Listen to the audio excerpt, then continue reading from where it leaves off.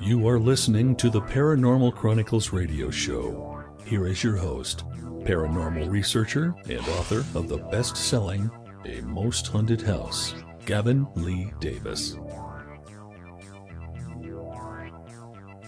Welcome. My name is G.L. Davis, founder of the ParanormalChronicles.com and author the true paranormal account that is terrifying reviewers around the world. Dare you read Haunted Horror of Haverfordwest alone in bed at night. Tonight we investigate Poltergeist with the UK's #1 ghost detective. You will never look at the paranormal the same way again after this incredible interview. Wherever you are in the world, I do hope you are safe and well as we broadcast from beautiful Pembrokeshire, West Wales. I have a followers winner announcement. Congratulations, Rain Lady. You have won a signed copy of Haunted Horror of Haverfordwest. Rain Lady, please email me at paranormalchronicles@aol.com to claim your prize. Thank you so much, and thank you to everyone that follows. The Paranormal Chronicles podcast series brought to you by sick-books.com. So visit sick-books.com today and start your paranormal reading adventure. If this is your first time listening, then please follow so you never miss an episode. Plus, all followers get entered into a followers monthly prize draw to win a fantastic book from sick-books.com.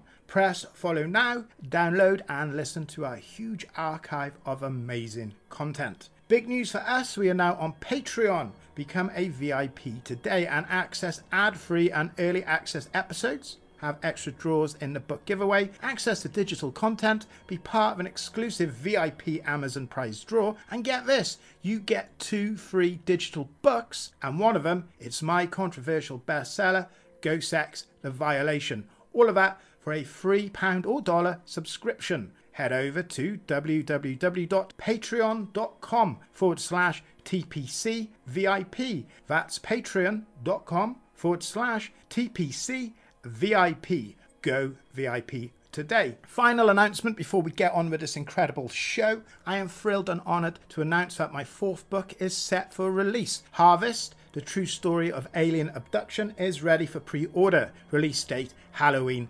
2020. Pre-order Harvest, the true story of alien abduction by me, G.L. Davis, today from wherever books are sold on tonight's show. What are poltergeists and where do they come from? What happened to Britain's #1 ghost investigator in Transylvania? And what are poltergeist vampires?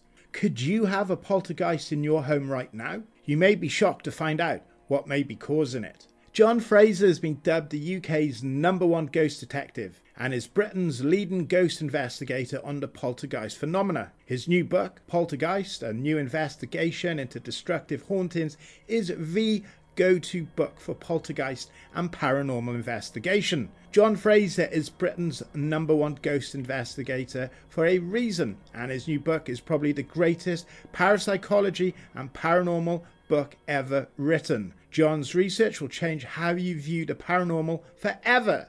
Wait till you find out what may be causing poltergeist phenomena. It will blow your mind. On with the show. So, John, why are there so many ghost hunters but so few of the poltergeist variety? Well, Gavin, I'm very nice to be on your show, by the way. That is an intriguing question.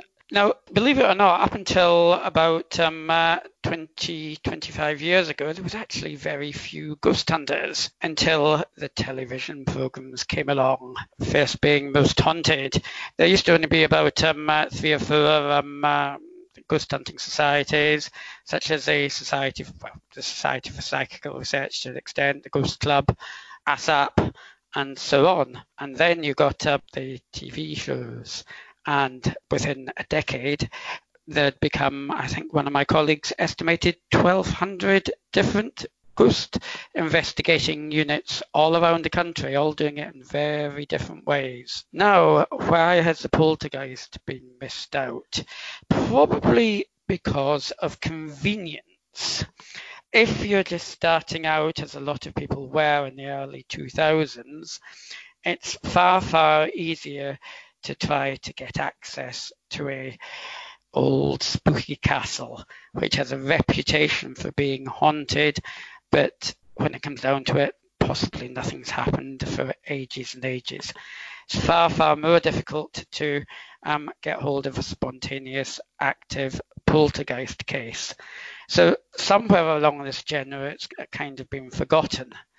Now, the problem with it being forgotten is poltergeist incidents are quite easily provable. If something gets thrown across the room, it's in effect either paranormal fact or somebody is faking it. There's no in between. But if somebody sees an old grey lady out of the corner of their eye for about half a nanosecond at 4 o'clock in the morning after 3 cans of Red Bull, you know the scenario, it's up for grabs as to whether that was a psychological experience or a paranormal experience. So the way the genre's kind of ran, it has been taken over by ghosts and more ghosts. But I think if we're going to get anywhere and there's enough people interested, we have to do something to make that change. Most definitely. So can you help us understand poltergeists? Are poltergeists intelligent? Do they behave like a spoiled child or the ultimate barroom bore? A lot of people think, and it's a perfectly valid theory because we don't know what the paranormal is, otherwise it would be normal. A lot of people think that poltergeists are past life visitations using their psychic energy, etc., etc. I tend to think, as a percentage call, they may not be that, simply because they, on the whole, don't do anything very interesting. I mean, they're interesting from a paranormal sense, in the sense that they might throw things across the room, make pools of water appear, or possibly as a byproduct, possibly make tappings, door slammings, and so on. But from a communication point of view, they don't tend to say much of interest, and I've actually described them as a barroom bore, possibly not the sort of person you'd actually want to have a pint with. Now, probably there is some communication by poltergeists, normally by tappings and rappings. Even then, it doesn't really amount to that much. For example, the very well-known case known as the Andover case, which I mention in my book Poltergeist, a New Investigation, or the entity who didn't give himself a name, went on to predict the football results very inaccurately, and that was about all that he could do. So not only was he not very interesting, had you been gambling on it, you wouldn't have won much money. And, if I was coming back, if I had a life after death, I would probably want to do more than that and hopefully do it a lot more accurately than that as well. So they honestly don't tend to have much personality. A lot of the personality is probably invented by the people that are experiencing it, not in a bad way, but just because they want to give some identity to the things that are happening around them. For example, some random poltergeist events in the late 1960s in a perfectly ordinary council house in Pontefract gradually became known as the Black Monk of Pontefract, even though there no evidence of a monk in the area, let alone a monk that got hanged, just because people want to give an entity to a poltergeist. But to be honest, there isn't much identity they give out. It is just a raw power. Nevertheless, a very interesting raw power. So, was Colin Wilson right to switch his views and accept that poltergeists are a form of the afterlife based on the report of a girl being dragged up the stairs by a hare at East Drive, Pontefract? Oh, you must be slightly hinting at that I do call my book Poltergeist, a New Investigation into Destructive Haunting. Colin Wilson's excellent book from about 36 years ago is Poltergeist, a study into destructive hauntings. Now, two reasons I did that, because I do revisit some of the cases of Colin Wilson, and we'll come on to that in a minute. Also because, possibly with one exception in the 90s by John Spencer, there is actually a very large gap between books about the poltergeist itself as opposed to a book about a poltergeist incident. And even taking John's book into account, that would be about 20 years. And as I say, it's 35 since Colin Wilson's. It's about 40 odd since the SBR Gold and Cornell's did their excellent study of 500 poltergeist cases. I only do about 25, I must admit, but in slightly more depth, hopefully. So that's the reason you're probably asking the question. But was Colin Wilson right?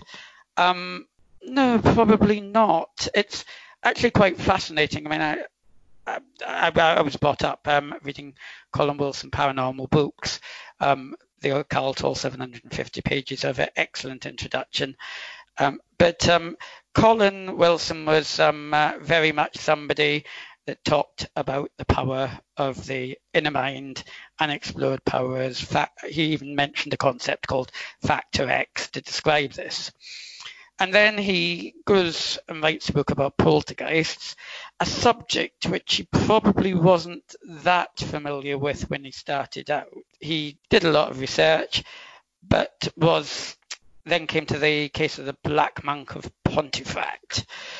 And basically, because he couldn't get his mind around why somebody's subconscious would actually in some way self-harm, just totally flipped his theory based on this one case that was being described from about 15 years back when he wrote his book. So it may or may not have been described with total accuracy, but let's even assume it was. I think Colin probably underestimated the power of the subconscious mind. I mean, we've got accepted the fact that, for example, somebody deeply religious can psychologically produce stigmata, by which they get wounds in their arms or wherever religiously they believe wounds should be. And so if you've got that, it's only one small step from having the subconscious mind, if they believe in something and if they're under trauma or stress, possibly doing some minor self-harm. Nothing untoward happened to any of the protagonists in the Black Monk of Pontefract, other than possibly slight bruising. So I think he was possibly a bit premature to flip his theory. Plenty others, though, would disagree, and the jury's still out. That's what makes it so interesting. Is it a misconception that an adolescent child is needed to trigger a poltergeist case? Yes and no. The adolescent child thing goes right back to the times and when some earlier researchers were talking about poltergeist being caused by naughty little girls. First of all, possibly as a form of faking. Harry Price, the famous paranormal researcher, discounted that and actually believed that they could be a trigger, and probably wasn't wrong. However, they're probably not the only trigger for a poltergeist type incident. Probably the key thing that seems to trigger most poltergeist incidents is some kind of stressful incident. And as we can all probably remember, adolescence is 1, 3 or 4 year stressful incident, so has plenty of potential. But if you look at other cases, such as the Rosenheim case in Germany, that was actually triggered by a young lady of about 19, 20, so too old to be considered, an adolescent. After her engagement broke up, she then started walking into the law office from where she worked and having all kinds of strange phenomena happening, the electricity giving out. I think the photocopier blew up, if I can remember correctly, and the photocopier got moved across the room, a very heavy instrument, and all kinds of things happening like that. There's other cases that have been triggered by simply moving into a house. I even speculate, and it's only speculation, that the Amityville Horror could be such a case. I mean, what have you got? You've not only got a house move, you've not only got an overextended mortgage, but you've got somebody moving into the house of a mass murderer. How stressful is that? Probably even more stressful than adolescence. So people that look to adolescence were probably correct in that a lot of cases are triggered by adolescence, but they're not the only trigger. Now, I've got a two-part question here. What did you indirectly learn about poltergeists by travelling to Transylvania half a dozen times? And a phrase that is synonymous with you at this time is poltergeist vampires. Is there a connection between the two? This incredible interview continues after these important messages. Is the poltergeist syndrome the only type of paranormal phenomena that can really be proven? Read Poltergeist, a new investigation into destructive haunting today. Available on e-reader and wherever books are sold. Visit www.sixth-books.com for more information. Become the alchemist of your world. In The Secret of the Alchemist, Colm Holland reveals how you can discover the power to miraculously change the world around you beyond all recognition and for the better. Colm will tell you the story of his encounter with Paulo Coelho and his best-selling book, The Alchemist, and how discovering the secret gave him the insights to achieve true empowerment in his life, and how you can too. Read The Secret of the Alchemist today, available from wherever books are sold. Visit www.o-books.com to learn how you too can become the alchemist of your life.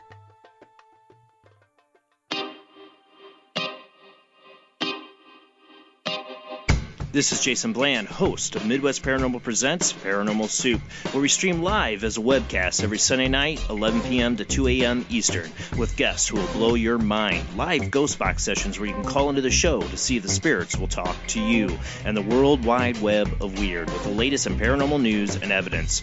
We're bringing the weird every Sunday night, 11 p.m. to 2 a.m. Eastern on our Facebook page and YouTube channel. Don't forget to follow and subscribe.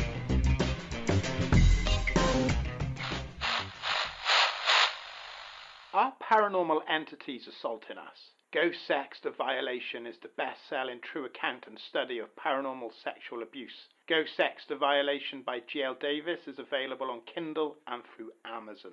Pray this never happens to you. What if the after effects of a near-death experience were undeniable? What if a person could suddenly produce high-quality paintings of the afterlife, or if they acquired the ability to compose classical symphonies? Read Shine On, the remarkable story of how I fell under a speeding train, journeyed to the afterlife, and the astonishing proof I brought back with me. Read Shine On today on e-readers and wherever books are sold. Visit www.o-books.com today. Does Genesis teach that the human race was created by God or engineered by ETs? Read Escaping from Eden today from wherever books are sold. GL here, and before we get back to the interview, did you know you can listen to this podcast not only ad-free but with early VIP access as a TPC VIP Patreon. As a VIP, you will get 2 digital books, including my bestseller, Ghost Sex to Violation, to keep and read, plus digital content, 2 extra draws in our follower monthly book giveaway, and exclusive entry into a VIP Amazon gift voucher draw. This is the spooky part. All of that is just £3 or $3 to go VIP. So go VIP today so you don't hear ads like this again. Head over to www.patreon.com/TPC VIP. That's patreon.com/TPC VIP. On with the show. I actually went to Transylvania in the early part of the 2000s as part of a Ghost Club expedition. We decided we'd spent a lot of time investigating haunted sites, and we wanted to try to work out if there was any myth behind the legend. We were lucky enough to actually make contact with the 2 people who actually initiated Dracula tourism in Romania, ex-Communist Party members originally, but they were quite fascinated with both folklore and the paranormal, particularly a chap called Nikolai Paduaro, who's unfortunately passed on since. And obviously the first time we went on a tourist expedition, which included Castle of Puanare, which is actually supposed to be haunted. It's the original castle of the Romanian Prince Vlad Tepes, on which the Dracula novel is based. It takes 1,200 steps to get up to the top, but it's well worth it if you survive the episode. We also went on various other sort of Dracula-related places, including a hotel at the Borgo Pass, which was actually partly built at the initiation of these two former communists.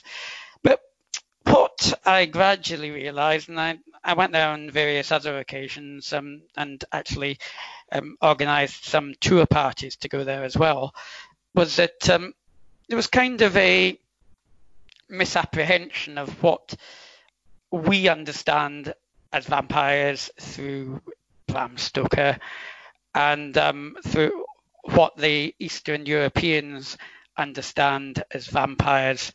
Now, the interesting thing is most of Eastern Europe is a Christian Orthodox church, and they have a very different way of looking at things. Now, they believe that incorruptibles are demonic, while us, mainly Catholics and Protestant offshoots in the West, believe that incorruptibles can be saints.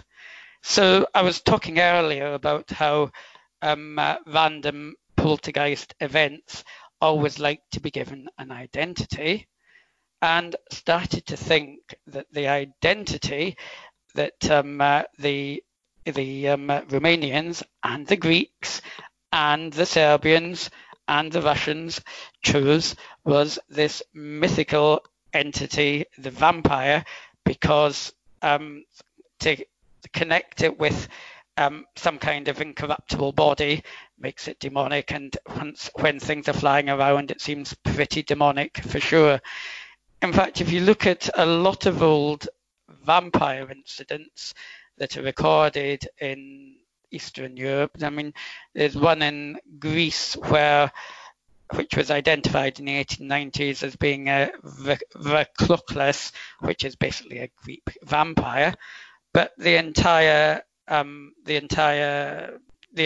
happenings were pots and pans being thrown around, weird growling noises, crashes and bangs, exactly like our poltergeist incidents, just a totally different way of describing the same thing, which makes me think that not only is Romania a really interesting place to go to, it's actually a good way of discovering that poltergeist activity is probably a worldwide event. Where do you believe the poltergeists stem from? What is responsible for their activity? I speculate because we can't be sure. Anyone that's sure about anything to do with the paranormal is just simply taken up by their own belief system, based on the fact that they don't do much intelligence, though it's fascinating to watch, and also based on the fact that with practice, apparently, you can create your own poltergeist, though it's not to be recommended to be done at home.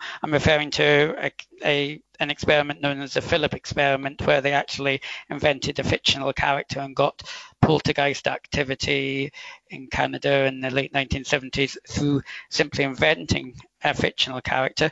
Based on those 2 points, I think it's probably some power within us, possibly which needs certain environmental conditions as well.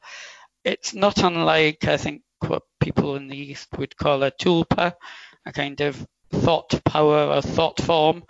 And the fact that people in the East have that concept of a tulpa kind of shows that we've got similar things happening all over the world again. Would we be talking about something similar to, say, like psychokinesis? If there's a power by which certain mediums or psychics can control their energies to move objects without any obvious pushing them or anything like that.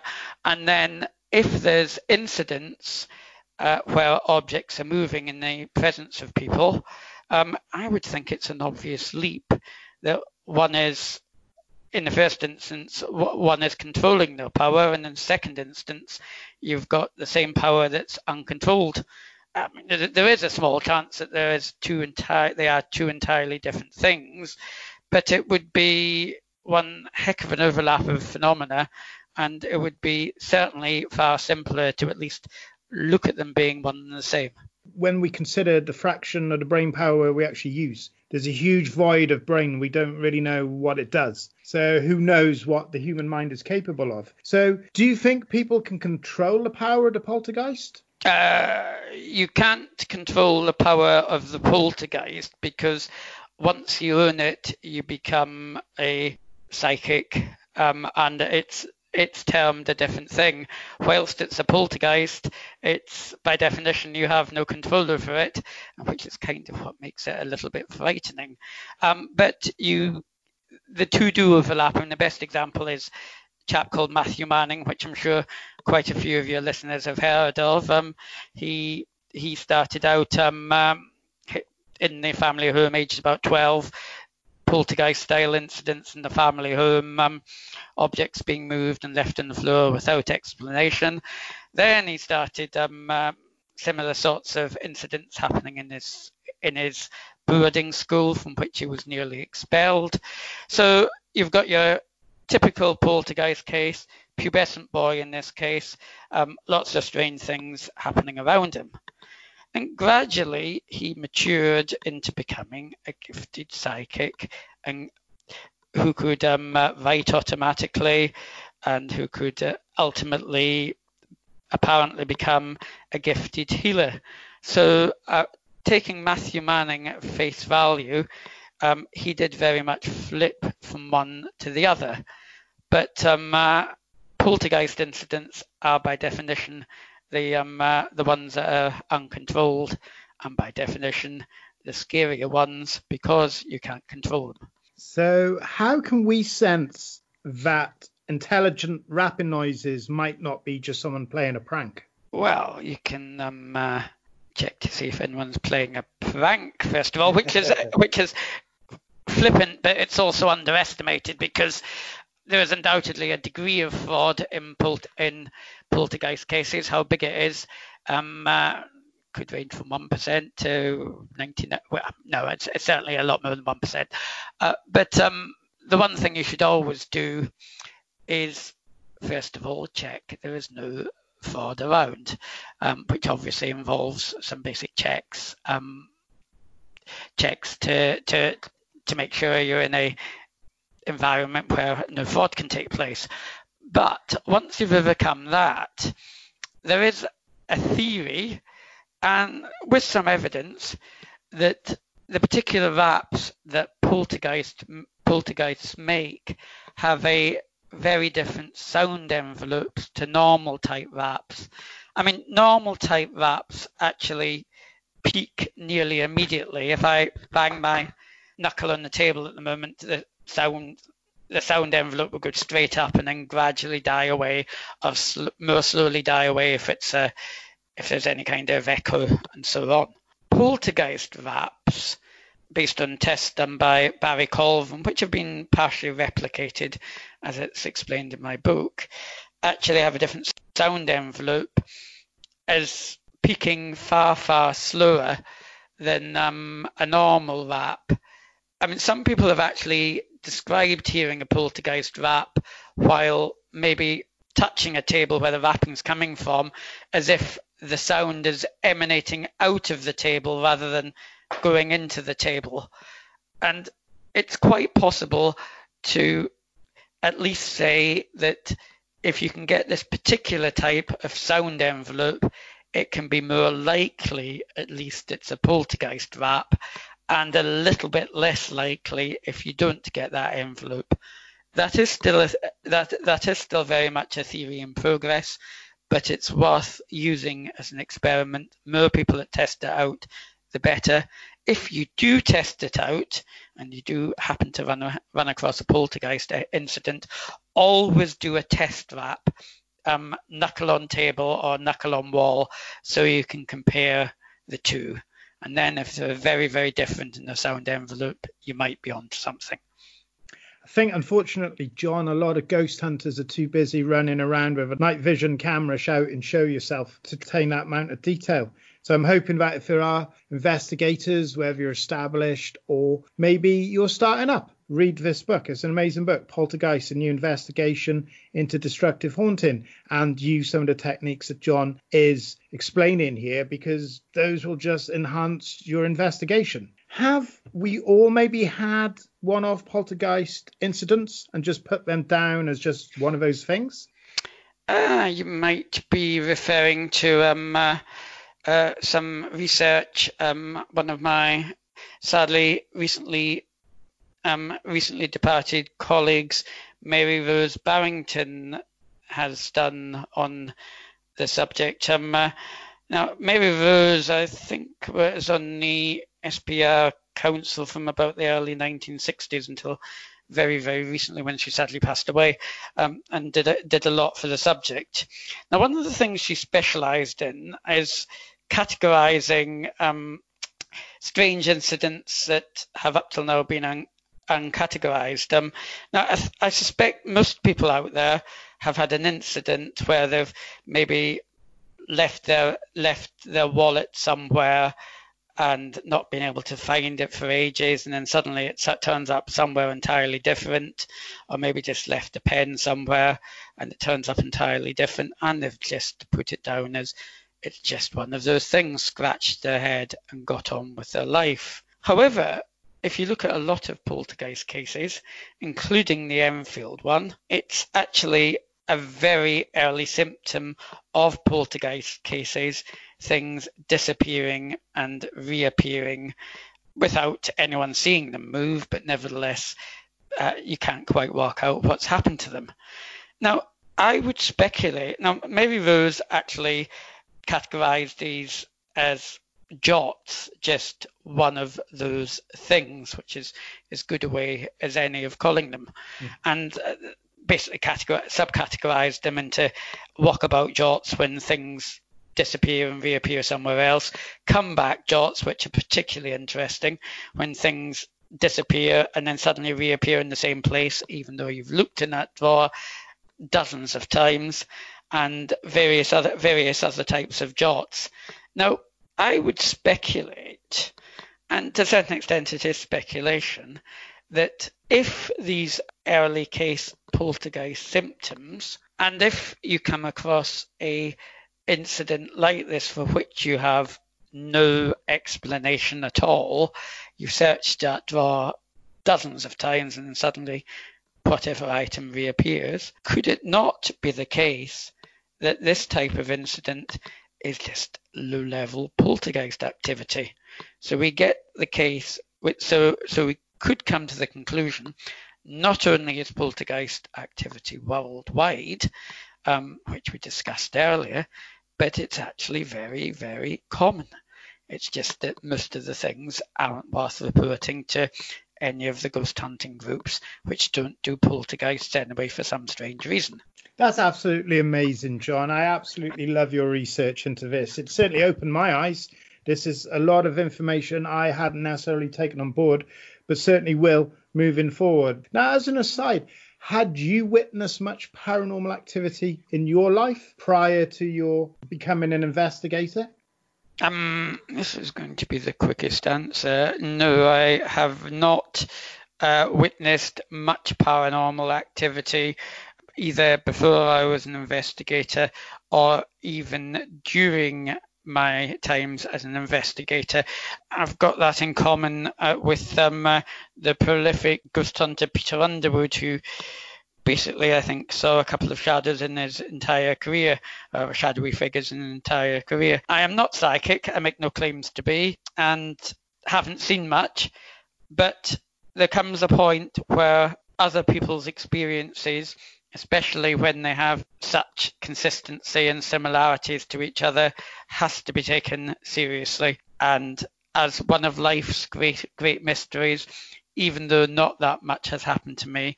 I'm fascinated by it. About the only thing that's possibly happened is it's actually the one investigation I did do with Peter Underwood when we were both members of the Ghost Club on a haunted aircraft in RAF Cosworth. I was doing a session on the aeroplane, and at the end of the session, all the fire exits were suddenly open when they weren't previously, and we were the only people in the building. Strangely enough, that was one of the very few occasions when Peter Underwood thought he saw a shadowy figure of a pilot. One might have triggered the other. You have sent me to Goosebumps City. It's rare, John, but you've given me goosebumps. I absolutely love this. Now, why did the cage St. Osyph's make the subtitle in your book? Tell us more about your most well-researched poltergeist case. Well, I think every book on Poltergeist does need some kind of handle. I mean, even Mr. Wilson originally included a Black Monk or Pontifact in his title, and probably the reason I chose the cage is because it's, out of all the cases I mentioned, it's probably one of the most thoroughly researched from my point of view that I've done, and it's also a case that's very much been in the public eye and probably sums up what I think poltergeists are rather well. I mean, the cage, for those that don't know too much about it, in St. Joseph's, Essex, is a small house that used to be a village lockup, which was inhabited by a single mother, Vanessa Mitchell, who saw various apparitions initially, but then started to be taken over by far more poltergeist-style events. These were witnessed not only by her, but by her lodgers as well, and her friends, and her friends' friends, and so on. So first of all, you've got a very wide pool of witnesses, which I like. Unlike, say, the Amityville Horror, where it was just the family and one possible priest. So even if it was true, it's very difficult to prove it's true. But so you've got, with the cage, lots of witnesses. Then you've got lots of paranormal groups investigating it afterwards. And then you've got me, who went around speaking to everybody who could find who had spent time there and had any interesting experiences, or even a few that didn't. And what I managed to do by interviewing people separately, there are a lot of people who didn't actually have an overlap with other people who had been there, especially with regards to the investigation groups, is find some very key phenomena traits. There were particular doors upstairs that were constantly slamming. There were particular areas such as the staircase where things would happen. Now, the staircase is actually a site. It's not very well recorded, and I won't go into detail because it's not in the too distant past, but there was a recorded suicide at the cage, and that's not common knowledge, but the fact that there have been so many incidents in the staircase may or may not be related to that. You've got somebody moving house, going into the house of a former suicide. You've got lots of the potential triggers for possible poltergeist incidents. Now, Vanessa would actually say with every validity that the house was haunted by spirits. That is totally another explanation, but it's not my absolute favoured one at this point, just based on the fact that there seems to be similar but randomish events. And again, the spirits haven't done anything that makes too much sense to date. Like, for example, there's been various mediums in there that have picked up totally different entities when they walked in. So there's certainly not one predominant haunting if there was a haunting. I spoke about giving an identity to the poltergeist. There's such an obvious identity with the cage as well, so it ticks that interesting box as well, because outside the cage there is a plaque that's been there probably for at least 50 years that states that in the village lockup, a witch, Ursula Kemp, was kept there in the late 16th century before being hung. And indeed there was a witch called Ursula Kemp that did come from St. Joseph's and was hung nearby in Chelmsford. As to whether it was on that exact premises is very much up for debate, because the most village lockups only go back to about the 1830s, 1820s, 1790s max. It could possibly have been on the previous site, but it does give an interest. It does give an obvious identity. It also gives a possible trigger. If you're in a house which has a plaque outside saying a witch was kept there before being hung. In fact, 12 witches possibly, if you're going to take the literal version of the tale, because she had some accomplices. Only 2 of them were actually hung in the end. You have all the trigger points. You have a case of genuine stress. I would say there's no doubt that some very, very strange events happened there. The fact that I've researched it and it sums up the other cases, some of which I researched and some of which I researched in the sense of going into archives rather than researching live. I think it kind of sums up what a poltergeist could be. But in no way am I null and voiding the alternative theory, which is an afterlife one. It's just not my preferred one at the moment. Absolutely superb. Everyone, you were listening to John Fraser, author of Poltergeist, a new investigation into destructive haunting. John, where can people read Poltergeist? They can get it from John Hunt Publishers and on Amazon and on Kindle and in good bookshops when they reopen again, which unfortunately they haven't yet. They can. It's very easy to get hold of as of the 31st of July, but I would thoroughly recommend pre-booking so it can just come through your letterbox as a big surprise. Hopefully not as a thump in the night, unless your postman's a bit off. That's superb. So everyone, Poltergeist, a new investigation into destructive haunting, is the must-read book on the poltergeist subject. It's by Britain's #1 ghost detective and paranormal investigator. This is the book for paranormal investigators all over the world to read. For anyone who's experienced paranormal activity or has an interest, you need to read this. This will blow your mind. You've been listening to John now for the last 40 minutes. This guy knows his stuff. He's got some incredible experiences. And there is no one like John Fraser. He is the #1 paranormal ghost detective in the UK for a reason. So read Poltergeist, a new investigation into destructive haunting. It's available through Amazon, Kindle, all e-readers, Barnes & Noble, and wherever books are sold. You need to read this. Head over to www.sixth-books.com for more information on the magnificent, and I mean that, I love this book, the magnificent Poltergeist, a new investigation into destructive haunting. John, how can people contact you? How can they keep in touch with you and your future projects? I'm on Facebook and Twitter, and I'm also a council member of the Society of Psychical Research, which I'd thoroughly recommend joining, in which case you can meet me at future live events, which are going to happen. I guarantee you.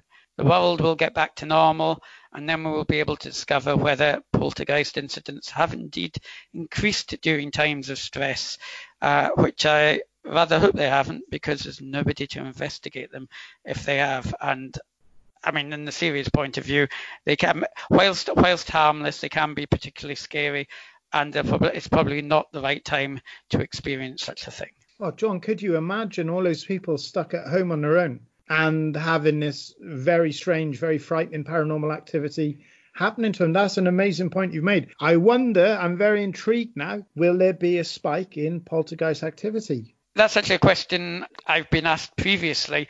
I kind of hope not, but if even my working hypothesis is slightly right, it probably will do because people are under a lot more stress at the moment. And if they're in any way stress related, it will possibly cause more incidents. But I rather hope it doesn't. You're an amazing guy, John.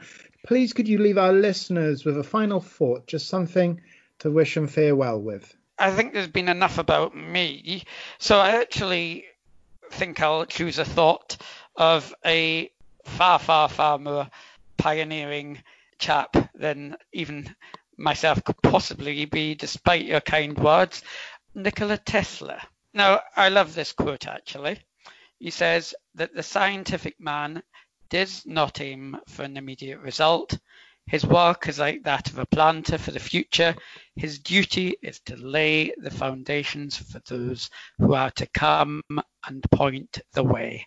And I personally think if Nikola Tesla thinks that, we as paranormal researchers are certainly not going to do any better than him. We're probably not going to prove things overnight, but at least possibly point the way for future generations to actually get a grip of this. So if we can just make a couple of steps forward, I'll be very happy. Everyone, this has been John Fraser, the author of the magnificent Poltergeist, a new investigation into destructive haunting. It is the must-read book on the subject. Investigators, enthusiasts, people who've experienced paranormal activity, this book is for you. Poltergeist, a new investigation into destructive haunting, wherever books are sold. Go and read it. John, thank you so much for your time. So I know you're very, very busy, and I appreciate it so much. You are an incredible man. Thank you so much. It's been a pleasure, Gavin.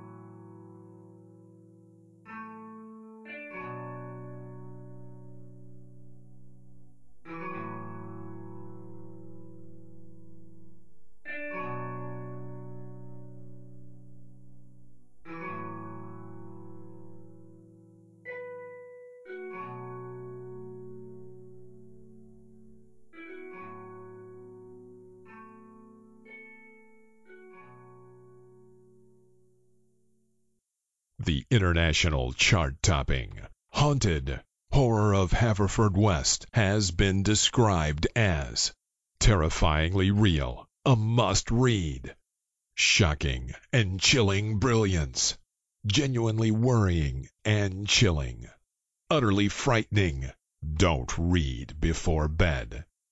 Described as one of the spookiest writers out there, best-selling author G.L. Davies presents Haunted Horror of Haverfordwest, the true paranormal account that is shocking the world. Dare you enter? Dare you read? Haunted Horror of Haverfordwest is available on Amazon, Barnes & Noble, Kindle, and wherever books are sold. Pray you never have to live there.